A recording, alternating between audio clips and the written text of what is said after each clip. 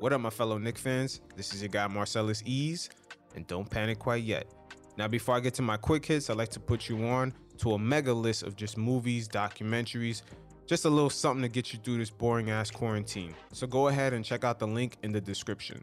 Now, it looks like the NBA is in serious talks getting the season started back up again. It's looking like it's going to take place in one site, but nothing's finalized yet. But to my fellow Knicks fans, don't be surprised if we eventually don't make it to the either Orlando or Vegas site where they're going to host these games, because they're in talks of having at least a 3-week training program to get the players back into shape.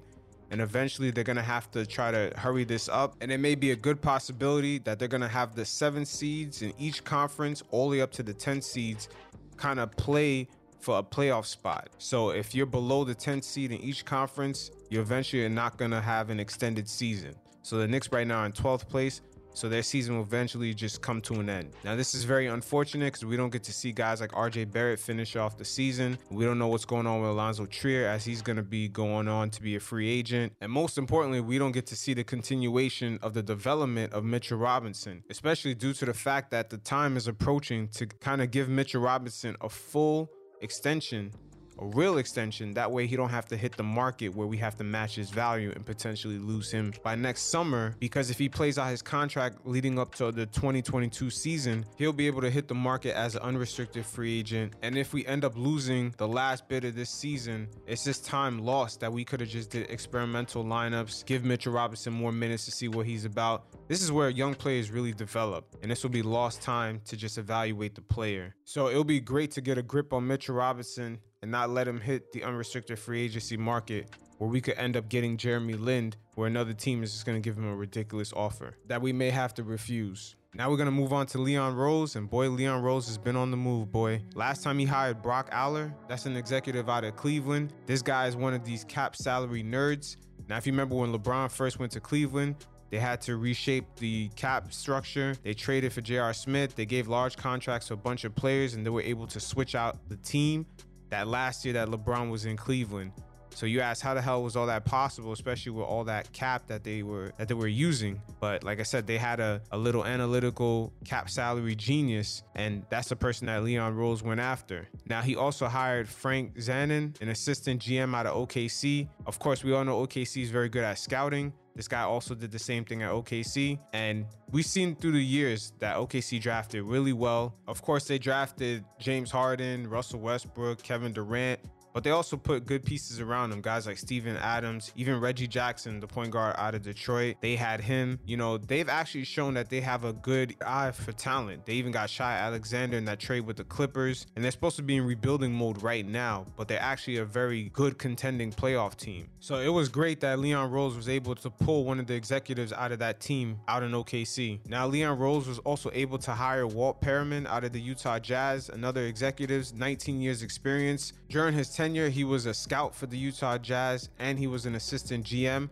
Now, keep in mind, the Jazz, for over the 20 years that he was there, was very competitive leading up to the Jordan years. And they also, after the Karl Malone and Stockton years, they were able to get Darren Williams and Carlos Boozer and remain competitive. So they had good drafting, and they pretty much remained consistent. And Walt Perriman was definitely part of that. And let's not forget, they also scouted Andrei Kirilenko, aka AK-47, one of the better European players to come out of the NBA in the last 20 years. Let's not forget him. He was a beast. That was a hell of a scout right there. So not a bad start for Leon Rose on paper. We got 2 assistant GMs with major scouting history and team success. And we also have a salary cap guru that can help us navigate the salary cap, especially in a time like this where you know the league is going to restructure the salary caps. So there's going to be a lot of advantages and opportunities that's going to come up. And we need a guy that knows that shit in and out, like Brock Aller. Now, speaking of the salary cap, because of this pandemic, we all know the NBA is going to project next year's salary cap to be a lot lower than what it is now. And it's going to present a lot of different opportunities. It's going to be an advantage for some teams and a disadvantage for others.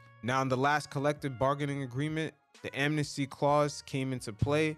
It allowed teams to waive one player that they overpaid, maybe not living up to the contract, and then not affect their salary cap. And it seems like the Players Association is going to have to renegotiate with the league for a new CBA to adjust to this pandemic, and they may actually reintroduce the amnesty clause. Now, there's a lot of players right now in bad contracts, and it may present opportunity for us to fill in some of the gaps that we have in our rosters by signing players for a minimum while other teams cover the rest of their salaries. Now, we could look at guys like Mike Conley, Whiteside, Evan Turner, Nicholas Batum, Kevin Love, Andrew Wiggins, CP3, Russell Westbrook, John Wall. I'm not necessarily saying we get these guys. I'm saying these are the type of guys that potentially could be amnestied. Guys like DeRozan, Will Barton, Steven Adams, Blake Griffin, Gordon Hayward. These are the types of players that all of a sudden could become available if the collective bargaining agreement reopens up that amnesty clause. So this is just something to think about. But what can I say for sure is that the Players Association are going to have to renegotiate a deal with the league, because that salary cap is not going to be the same, especially with no fans in the stands. There's going to be less money being made. With that said, during this time period, with all this time off, of course, the most interesting NBA owner continues to go on different podcasts and talk about some of the inner workings around the league. And he spoke about how quickly the Kristaps Porzingis trade transpired. Let me just say this. Us Knicks fans have always wondered how long exactly did Steve Mills shop around KP? And Mark Cuban is going to give you some insight on sometimes how some teams get one-time offers and players are not really shopped around like that. And this speaks volumes to Steve Mills, because a lot of us Knicks fans believe that we didn't get the equal value for KP. Trade was put in front of you that you were going to have to give up what you were going to give up to get Porzingis. How stunned were you? Very. But it happens in the NBA, right? It's like the James Harden trade. Like, James Harden gets traded from OKC to the Rockets, and I'm like, damn, why didn't we even get that offer to us? Because we weren't in the mix. Nobody was. And it was just like one phone call, and, the Rockets said yes. And this was our phone call, because what happens in the NBA, it happens all the time. General managers talk, and they'll say, well, go down the roster. Who do you like? And pick any superstar on any team. Yeah, if you ever decide to trade him, no, we're not trading him. If you ever decide to trade him, no, we're not trading him. And then one day they change their mind for whatever reason, and that's what happened. So you guys, it was just a ring back phone call. Porzingis was. That was it. There was no in-depth, long discussions about KP. We'd already had those conversations before. Remember, gotcha. The GMs talk all the time. It was always, okay, we're willing to do this, this, and this. If you ever want to give him up, no, we're not going to give him up. Just like we used to get calls about Dirk all the time. Hey, if you guys will trade Dirk, we'll give you A, B, and C, and D, E, and F. Well, like, no, we're not trading Dirk ever. Well, if you ever do, and in this particular case, they changed their mind. Did you think that Porzingis was like a disgruntled superstar, or that the Knicks wanted to part ways? I have no idea. I didn't ask. Every team has their own reasons. We let Steve Nash walk, and it was the dumbest thing I've ever done. And at that point in time, I was getting medical advice saying his back may not make it. Obviously, that advice was wrong. And so we made the decision based off the information we had. And the Knicks, had their judgment and were trying to do what they wanted to do. And, sometimes it works out and sometimes it doesn't. Now, that's interesting how the Mavericks were interested in James Harden, but never really even got into the mix.